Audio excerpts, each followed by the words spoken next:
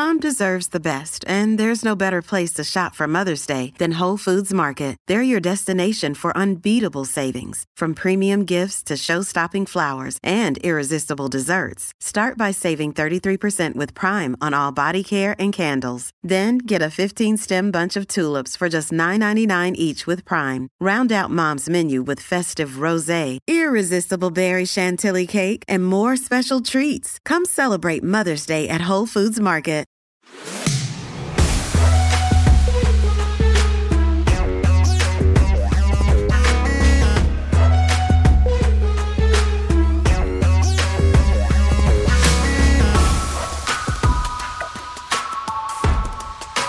Hey y'all, my name is Alex Berg, and welcome to the second episode of the LGBTQ Nation podcast.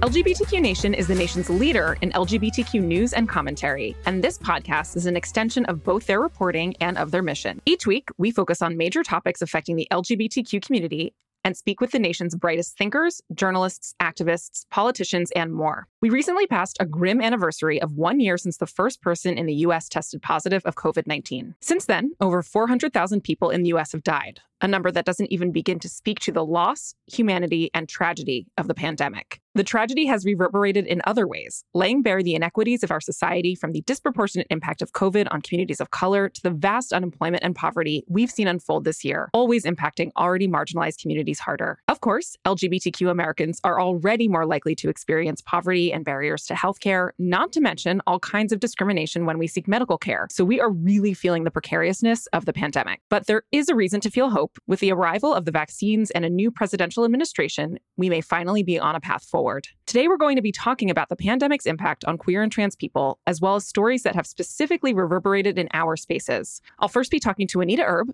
a research nurse who's worked on the vaccine trials and outreach to Black and Brown communities. We'll be talking about the pandemic's disproportionate impact on marginalized communities and all of the work she's doing. Over the past year, there have been parallels made between the COVID pandemic and the AIDS epidemic, and we've seen public shaming play a role in the public conversation. I'll be talking to Matthew Rodriguez, an editor at TheBody.com, and Jason Rosenberg, an ACT UP New York member, in the second half of the show about these issues. To kick things off, joining me now is Juanita Erb, a clinical research operations and nurse manager at the NYU Langone Vaccine Center, where she oversees COVID-19 vaccine clinical trials, including the most recent Pfizer and AstraZeneca clinical trials, as well as spearheads vaccine community engagement. Welcome. I'm so excited to talk to you. Thank you for having me. So to get us started, there have been so many stories that kind of talk about the platitudes of these trials. So tell me a little bit more about your work. What exactly does a vaccine trial entail? Sure. So to give you a little bit of background of my work, is I've been a clinical research trials nurse for over a decade. And I started my work at the Adolescent AIDS program in the Bronx, where I worked on PrEP study for adolescents. I worked with HPV vaccine trials for MSM populations. I've also worked in oncology, and now I'm currently working as the vaccine clinical operations manager and nurse manager at the vaccine center. And clinical trials are very robust. We go through multiple phases before anything is approved by the FDA for use. We usually start with phase 1, which at NYU, we participated in Pfizer phases 1 through 3 clinical trials. Phase 1 is testing for safety, and we usually use a smaller population of really healthy folks to test the safety of the investigational product, whatever that might be, in this case, the vaccine. Stages 2, we look at additional things like potential side effects and reactions. And we also look at whether or not there's initial efficacy in order to move forward with the clinical trials. And then phase 3 is hundreds of thousands of people that we look at globally in the United States. I know for Pfizer, there was between Pfizer and Moderna, there was about 70,000 folks who participated in that. And we just closed AstraZeneca, which had about 30,000 participants, and that we're just looking at efficacy. So there is a long clinical trials process before it actually goes to FDA approval. One of the things that really scares people is this notion of Operation Warp Speed. I think that was poorly marketed, but we did not take any shortcuts when it comes to safety. What I'm quite used to in clinical trials is that When it comes to data reporting, we usually have about anywhere between 7 to 14 days to enter data. And then we have about quarterly monitoring from the sponsors. We actually had sponsors at our site doing real-time monitoring with data turnaround in less than 24 hours.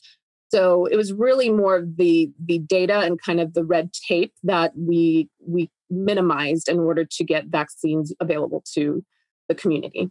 I love hearing about the process. I also feel like I can feel the long haul of all the work that you've been doing as you're talking about that. That really comes across.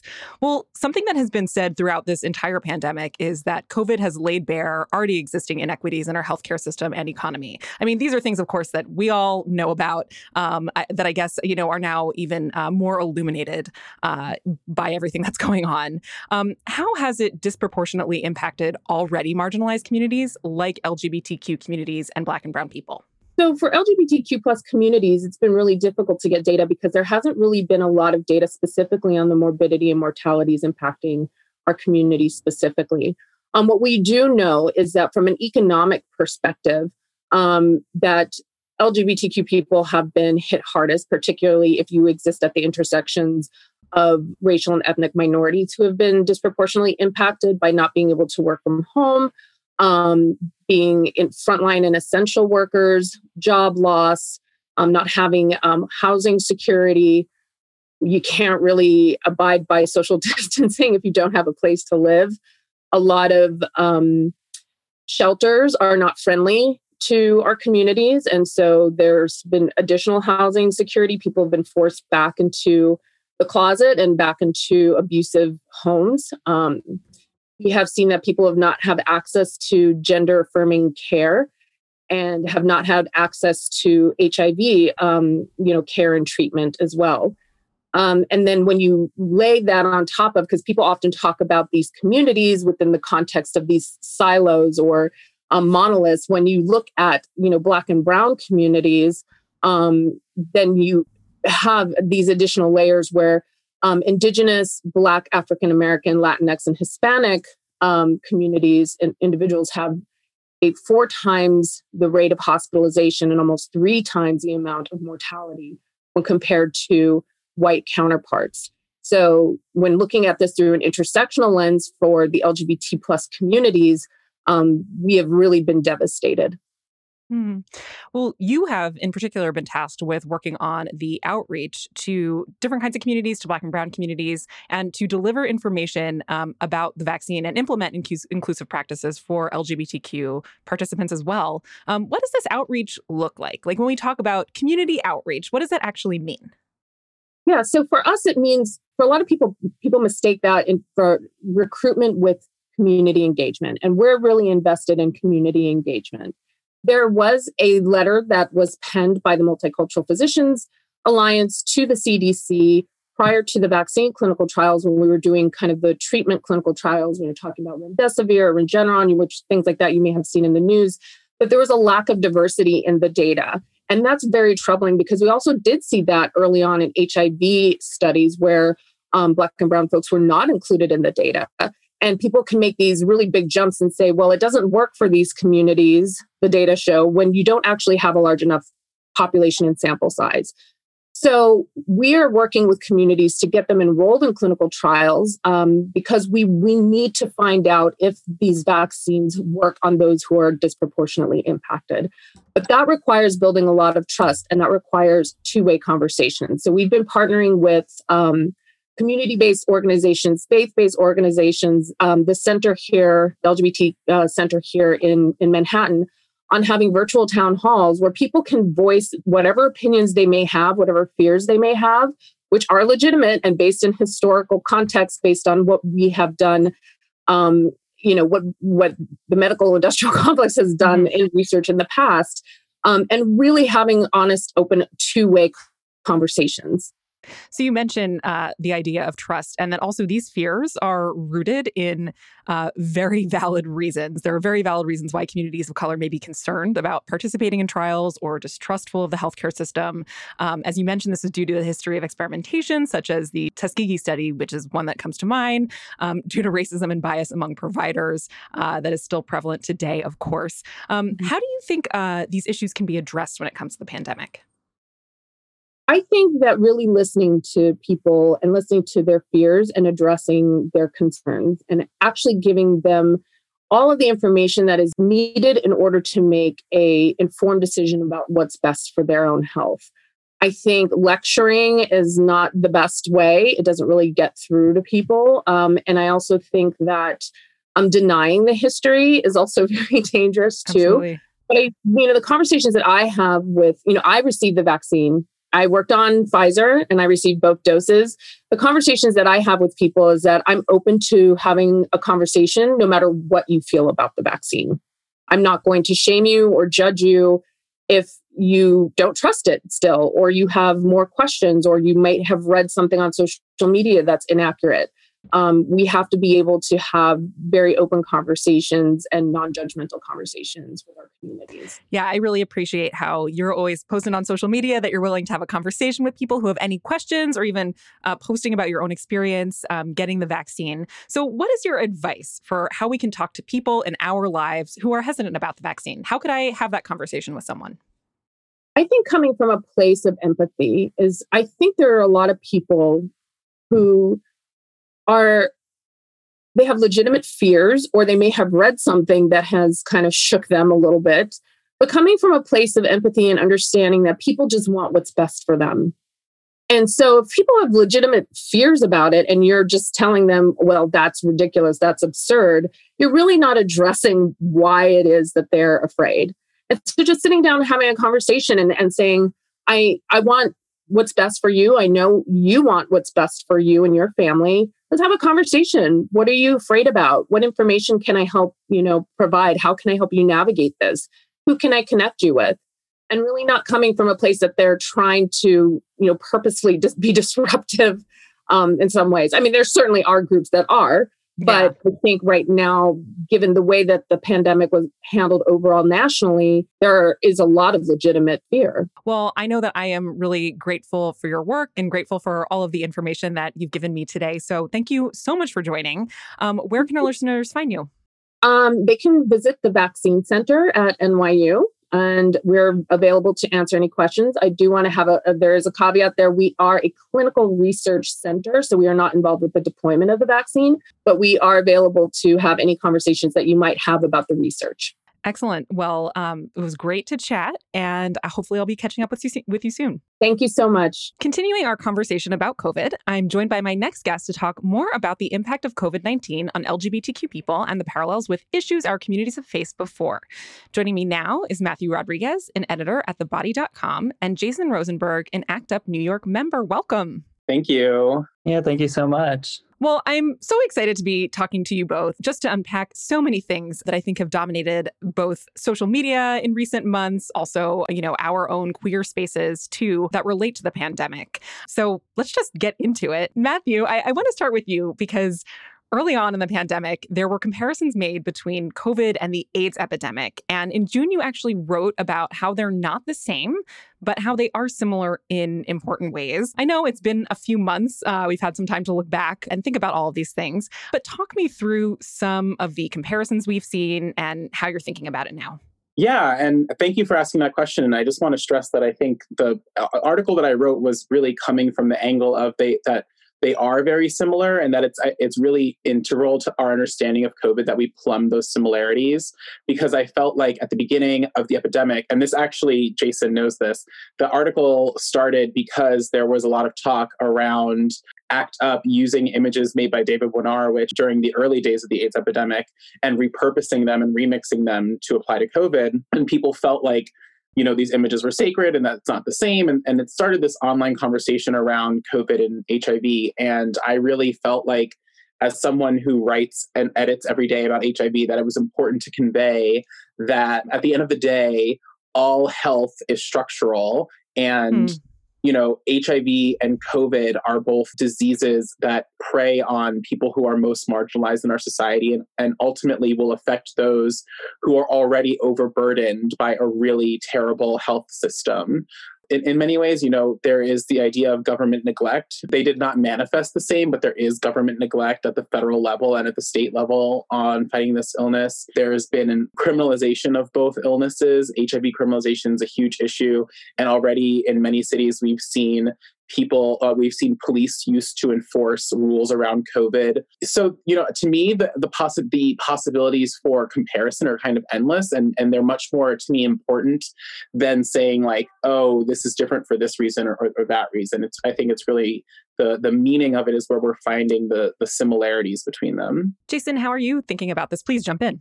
As Matthew mentioned, we had many extensive conversations about this. But I think also one of the main things too is that a lot of the forefront of people responding to this pandemic have been veterans of the HIV/AIDS epidemic, which is, as a reminder, is still ongoing. I think there's so much neglect that is happening in real time as we, see state and federal responses. We see Cuomo putting forth a new state budget that has Medicaid cuts, and how 340B funding and how that will affect people living with HIV. So we have to really be intentional about how we see one pandemic ripple effects on another. And I think, as I mentioned, a lot of the advocacy spaces that I'm in, including the COVID-19 working group, includes a lot of people from a lot of the same circles, including Housing Works, ACT UP, the Center for HIV Law and Policy, Treatment Action Group. I mean, the list goes on. And we talk about a lot of these issues that Matthew brought up. We talk about disease stigma. We talk about policing and criminalization, protecting the most vulnerable, pharma greed, political inaction, accountability, etc. The list really goes on. And I think when we break down a lot of these different themes and issues, we'll see how we can talk about one epidemic to address another and how it's so important to do that. Yeah, I mean, one of the things that you're getting at is that there are parallels here. And it seems like some of the activism, with the HIV epidemic is something that people are drawing on now in their approach. I mean, how have you seen that kind of resonate? I mean, I think a lot of public health spaces, we talk about disease stigma, we talk about shame, and we talk about how a lot of these can be a pathway to policing and criminalization. I think that's one of the main issues that, one, we have still not defeated with HIV. And two, we still have people in positions of power that are using policing and criminalization as an impulse to fight a public health crisis. Even in New York State, a state legislation called S08261, which is making COVID-19 transmission illegal. And it's codified in law just in August. We have Mayor de Blasio using the sheriff's office to implement enforcing quarantine. We have NYPD implementing vaccinations for vulnerable communities. These are all things that should not be happening in a public health response. That is something we're really trying to tackle, and it's something that's still prevalent in the fight against HIV.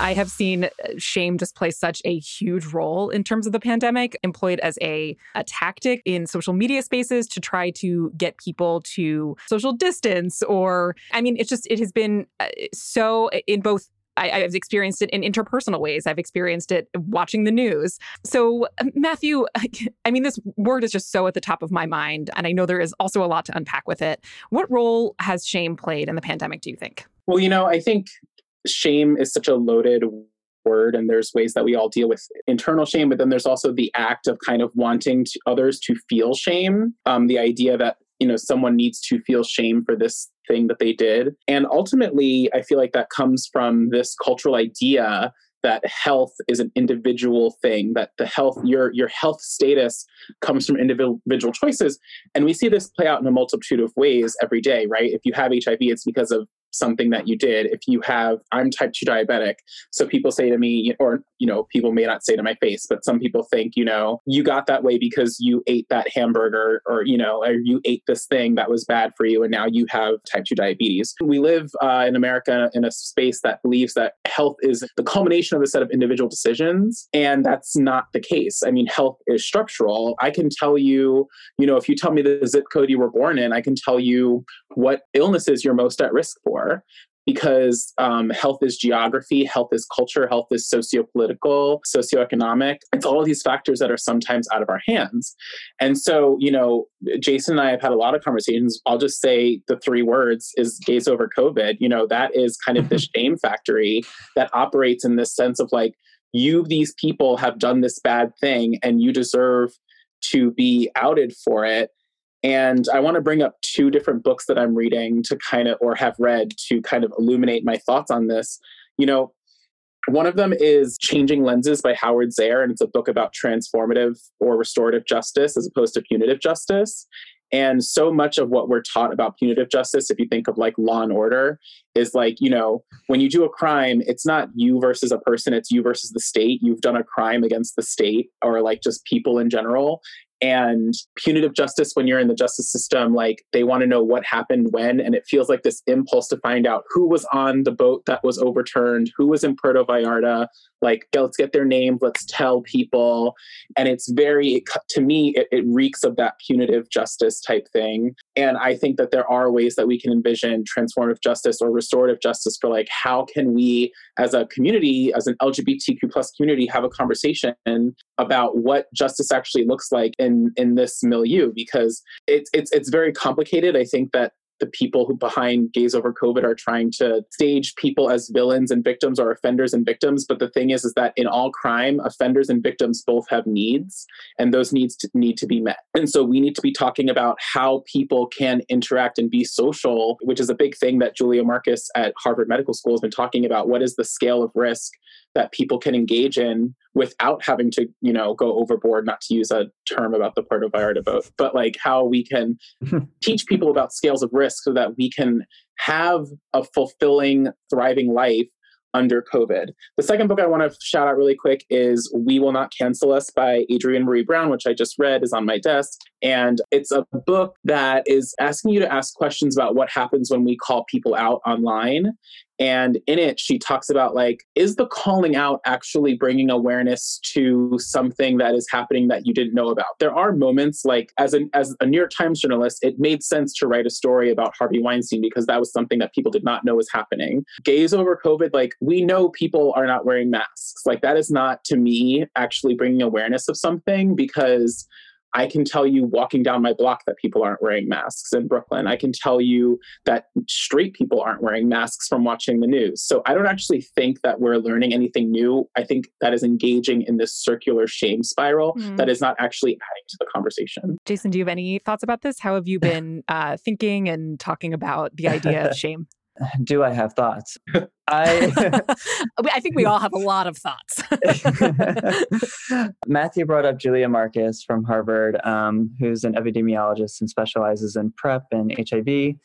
So one of her recent tweets, especially revolving around Gays Over COVID, is, quote, blaming COVID-19 on misbehavior may feel relieving, but it can also erode trust, deter disclosure, undermine positive social norms around risk reduction, and distract from structural factors contributing to infections. And I mean, for a 140 character limit, I think she just does such a good job on breaking down basically the harms of shame.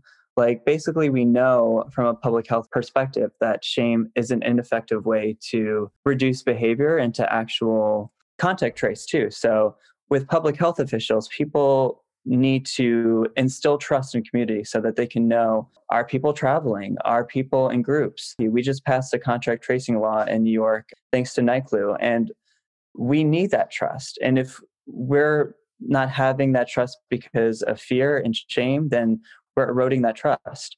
And a lot of what Julia brings to the table too is an emphasis on harm reduction. And basically all the way since the beginning of the pandemic, we've seen a lot of, state-funded commercials and city-funded commercials about abstinence and what staying inside means, what mask wearing, but we haven't found ways to evaluate risk.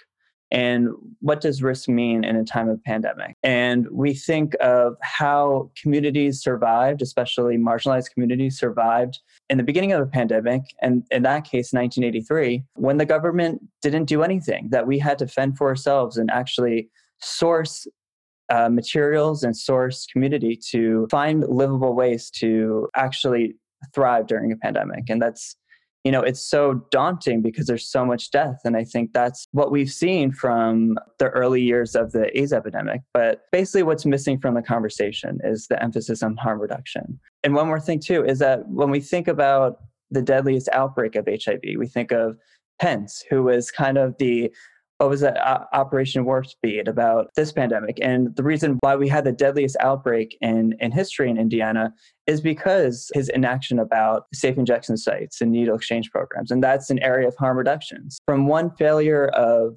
implementing harm reduction to another, this is what we're facing.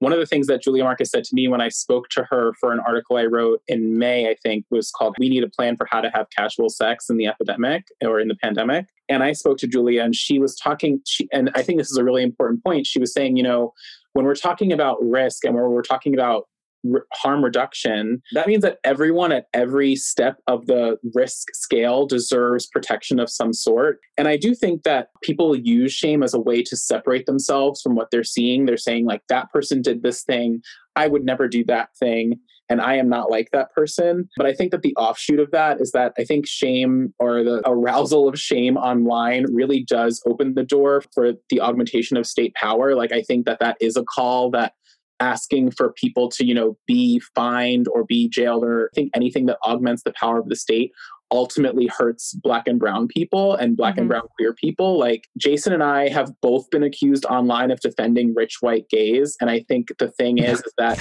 that's who you see in Puerto Vallarta, right? But if we call for increased policing of COVID, it's not going to be the Puerto Vallarta parties that are policed. Exactly. It's going to be Black and brown queer people ultimately. And then the last thing I want to say is people use shame as a way to separate themselves from the actions they see. But I do think that instead of thinking about difference, let's think about sameness, because health is structural, and there are ways in which we all operate in the system that ultimately harm health. Do you live in a building that is a gentrifier building, that adding to gentrification harms health? Have you ever called the police? Policing harms health. Have you ever supported a company that pays their workers minimum wage or tries to get around paying them minimum wage, or doesn't pay a living wage? That is harming health. So instead of thinking about like, okay, these people went to party in Puerto Vallarta and I didn't, we need to think about the ways in which we all contribute to these systems that keep people unhealthy. There's a lot of calls for increased policing and increased incarceration during COVID. But what we see is prisons and policing are the epicenter of COVID transmissions. And also when we think about the parallels of HIV transmissions as well. So when we think about cops defying mask wearing and distancing, when we think about prisons not being prioritized in vaccine rollout, this is the public health failure that people like Governor Cuomo and, we're even seeing deadlier in Governor Newsom in California. This is why, because they are not listening to public health officials. We've seen half of New York public health officials literally just leave because de Blasio has not been listening. When we talk about Gays Over COVID, we literally saw that account use the LAPD as a source for public health intervention. And it is such a harmful tool. And we even see Boston's Gays Over COVID, which have outed people's HIV status and have used anti-PrEP crusades. The same shame has materialized into AIDS shame. So this is what we're seeing in real time. Yeah, sometimes I also wonder if people's willingness to participate in the shaming on a personal level is also because the pandemic was so poorly handled from a public health perspective that people feel like in the absence of control or answers, or even like the scarcity of resource, they feel like it's the only thing that they can even go to personally to try to have some control over what's happening. I feel that, and I see, I think it's so much easier to shame people on Instagram, but this is something, and I will be vulnerable and say I talk about this in therapy all the time. I don't think that shame is a useful weapon against people. I think that shame is a useful weapon against institutions. I do believe that, like, Congress people are part of the institution. You're not shaming, obviously, you're not shaming like the congressperson maybe for the thing they did, but like you should shame our elected officials if they're being inactive about the situation. But I don't think that shame works for people. Like, I don't think that that's a useful tool for human flourishing. And that's ultimately what I'm concerned about and what I want. But I do think that shame works in institutions. So if you are feeling the urge to shame someone, please email an elected official and don't comment on gays over COVID. When you have that inclination to shame, just look up your local congressperson or somebody who is not doing the thing that Absolutely. They should be doing and just put that energy in their direction. So moving beyond, kind of to be a little bit more forward-looking, what would y'all like to see happen next? I mean, in terms of the conversation around shame, is there a better tactic to use? What would you like to see the conversation be about? No, I don't, identify with the people who are going to Puerto Vallarta, like on some level, and I don't really want to go to Puerto Vallarta right now, but I do understand that impulse to go out and not be cooped up. Like, I think that because of the massive government inaction, this pandemic has gone on more than humans are supposed to stand. Like, we are so far beyond any understanding and any, like, this was not supposed to be this long. We've seen other countries be able to wrap it up and not get back to life as completely normal. I do think that COVID will be with us for a long time and it'll change how things are. But this way of life, a lot of people are trying to make it sustainable. And there are people who their vision of sustainability includes Puerto Vallarta. It doesn't for me, but I understand the impulse. And so for me, it comes down to, like, what about it can I understand? And what about their situation do I empathize with? There's a lot of it that I don't. I want to see the humanity in it as well. I'll add to that. I think what we have to understand about COVID is that this is still very new terrain. This is a very new virus. We have new strains. And I think we have to be patient with that. And we have to be patient with each other. So I think, as Matthew mentioned, we have to really up the ante on mutual care, mutual aid, mutual solidarity. We saw that in the way beginning, and it kind of fluctuated between periods, but I think that's what we have to do more now than ever. I think what we have to shift that energy when we see that impulse, and this has to do a lot with public health. There's like a jerk reaction when we see something or behavior that, is not a societal norm or is not helpful to others, is to see what ways we could shift responsibility from that individual behavior into systemic and government action. So calling out electeds, emphasizing city and state education, which include harm reduction tools, and really making valuable resources that are community driven, and not only demanding that from, people who, will take their sweet ass time, but for us to actually implement it ourselves. Well, one of the words that you said is patience. And this made me think of when I was talking to Juanita about, I think she said the word compassion, being compassionate with people who have fears about, as we look forward to the vaccine, who want to find information, who feel hesitant. What kind of conversations would you both like to see in queer spaces that could compassionately address those who are still on the fence about all of these things? That's a tough question. I think if we had the answer, then we would just be done. Then we could just wrap up this podcast, say we're finished. Yeah, exactly. I think that's the thing. I think our platforms are ultimately the worst ways to engage in these types of really prickly discourses. The amount of times that I've had to DM and reply people and et cetera. And I think that's partly due to the environment of a COVID era, is that in-person and interpersonal community. And we're missing that right now. So we're not gathering at the center, at the LGBT center in Chelsea, like Active Veterans did in the height of the epidemic. We're not doing that because we're missing that interpersonal connectedness. We are having, online organizing spaces, which are happening. We're having in-person protests, but we're not having these important town halls. We're not having these discussions where are meaningful, are thoughtful, and will actually lead with care and solidarity, and not with divisiveness and villainization, which shame often does. Going off of that too, like with my therapist, I speak a lot about anxiety and fear. I'm someone who has an OCD diagnosis, and anxiety and fear are things that I live with every day. when I think about those things, one of the things that two of my therapists have spoken about, one in LA and one in New York. I moved, big story. But my therapist always talked to me is like, when you have anxiety about something, you almost want to push it away. And there's a need to engage with it because like a Scooby-Doo villain, the anxiety is often wearing a mask and you need to take it off and see like what the actual problem is underneath.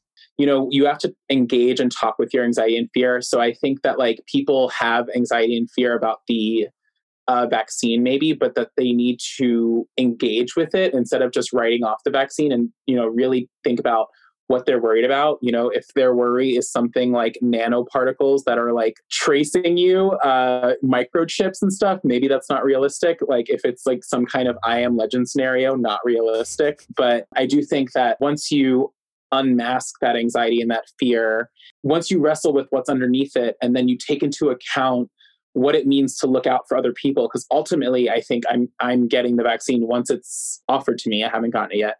Once it's offered to me, I'll get it, not only for myself, but because I think I owe it to other people to get it. Even if I don't have anxiety about getting it at all, but I think even if I did, I ultimately wouldn't allow it to supersede my compassion and care for other people. Yeah, I definitely feel like I'm also, the reason that I wear a mask, the reason why I social distance, the reason I will get the vaccine when I can is because I care about other people. And I feel like for me, that has been one of the most important things that I've been thinking about that then motivates me to do these things. It's actually learning that it's my care for other people that motivates me. I think a lot of these COVID conversations are about short-term care and short-term responses. But I think why people are having such trouble with these conversations is that they're not thinking of long-term disease stigma. They're not thinking about long-term criminalization laws. And when I think of even the word long-term, I'm going to like trip over my words here, but my uncle, who was a long-term survivor living with HIV, died of COVID this past April. So I think about how our long-term survivors have been neglected in our current addressing of the AIDS epidemic, and are even now neglected in the COVID pandemic. And that's who I'm thinking about. So when I get my vaccine, I'm going to be thinking about him. I want to piggyback off that and say that Jason and I are people who believe that AIDS isn't over. And a lot of the conversation around both epidemics has this idea that, you know, AIDS is rent and that's it, and it's over. And that's not the case. We're living under twin pandemics. And I think that another thing that HIV can teach us is that COVID will not be over, and that we need to know what it means like to live with illness and to not be afraid of it or stigmatize it, because one thing that all of our human bodies do is become ill in some way. And that's why we need Medicare for all, because to be sick is the most human thing. To feel weakness in our body is so human. That's why we need to care for each other. And so I think that we can look to our people living with HIV for such a long time as models for how to live with COVID. And I mean live in the sense that we will not all have COVID, but it will be a part of our lives for a long time. And we need to learn from that. Well, this has been such a thoughtful conversation. It has been such a vulnerable conversation. This has been so incredibly informative as well. Thank you both so much for joining me. Thank you. Thank you so much, Alex. And where can our listeners find all of your work? So I'm on Twitter at Matthew Rodriguez, and that's Matthew with one T and Rodriguez with a G and a Z. I'm an editor at The Body, and I freelance at a few different places. I'm at Twitter also. My name is JRO at my name is JRO. And you could also find a lot of ACT UP resources at actupny.com. Before we go, I want to talk about a story that lifted my spirit. Over the weekend, Jojo Siwa, a performer and wildly famous YouTuber, came out as gay. Jojo is 17 years old. She has 12.1 million subscribers on YouTube, and she built her persona around being fun and nice. Her songs and content are overwhelmingly positive and seen by so many kids. This is a huge deal for Jojo's audience. It means that this massive star who's seen as family-friendly and an example of good behavior is regularly in the lives of kids. They don't have to look further than any screen to now know a gay person or even see themselves reflected and validated if they are LGBTQ. There's a viral TikTok going around of a little girl with two moms who talks about how this already means so much to her as a JoJo Siwa fan. You don't have to look far to see the impact and excitement of this story. On a more personal note, it wasn't until I was in my late teens and maybe even early 20s before I saw a queer person in the media who I felt like I could connect with and who helped me recognize who I was. Having someone to look up to early would have made all the difference. Bottom line, JoJo and other queer kids deserve love, acceptance, and safety when they come out. And this means they'll have another model of that. Welcome to the family, JoJo. Please make sure to support the LGBTQ Nation podcast. Subscribe, rate, and review our show right now on Apple Podcasts or wherever you get your podcasts. 5 stars, please. And check out LGBTQ Nation every day at www.lgbtqnation.com. LGBTQ Nation has been a joint production between Forever Dog and Q Digital.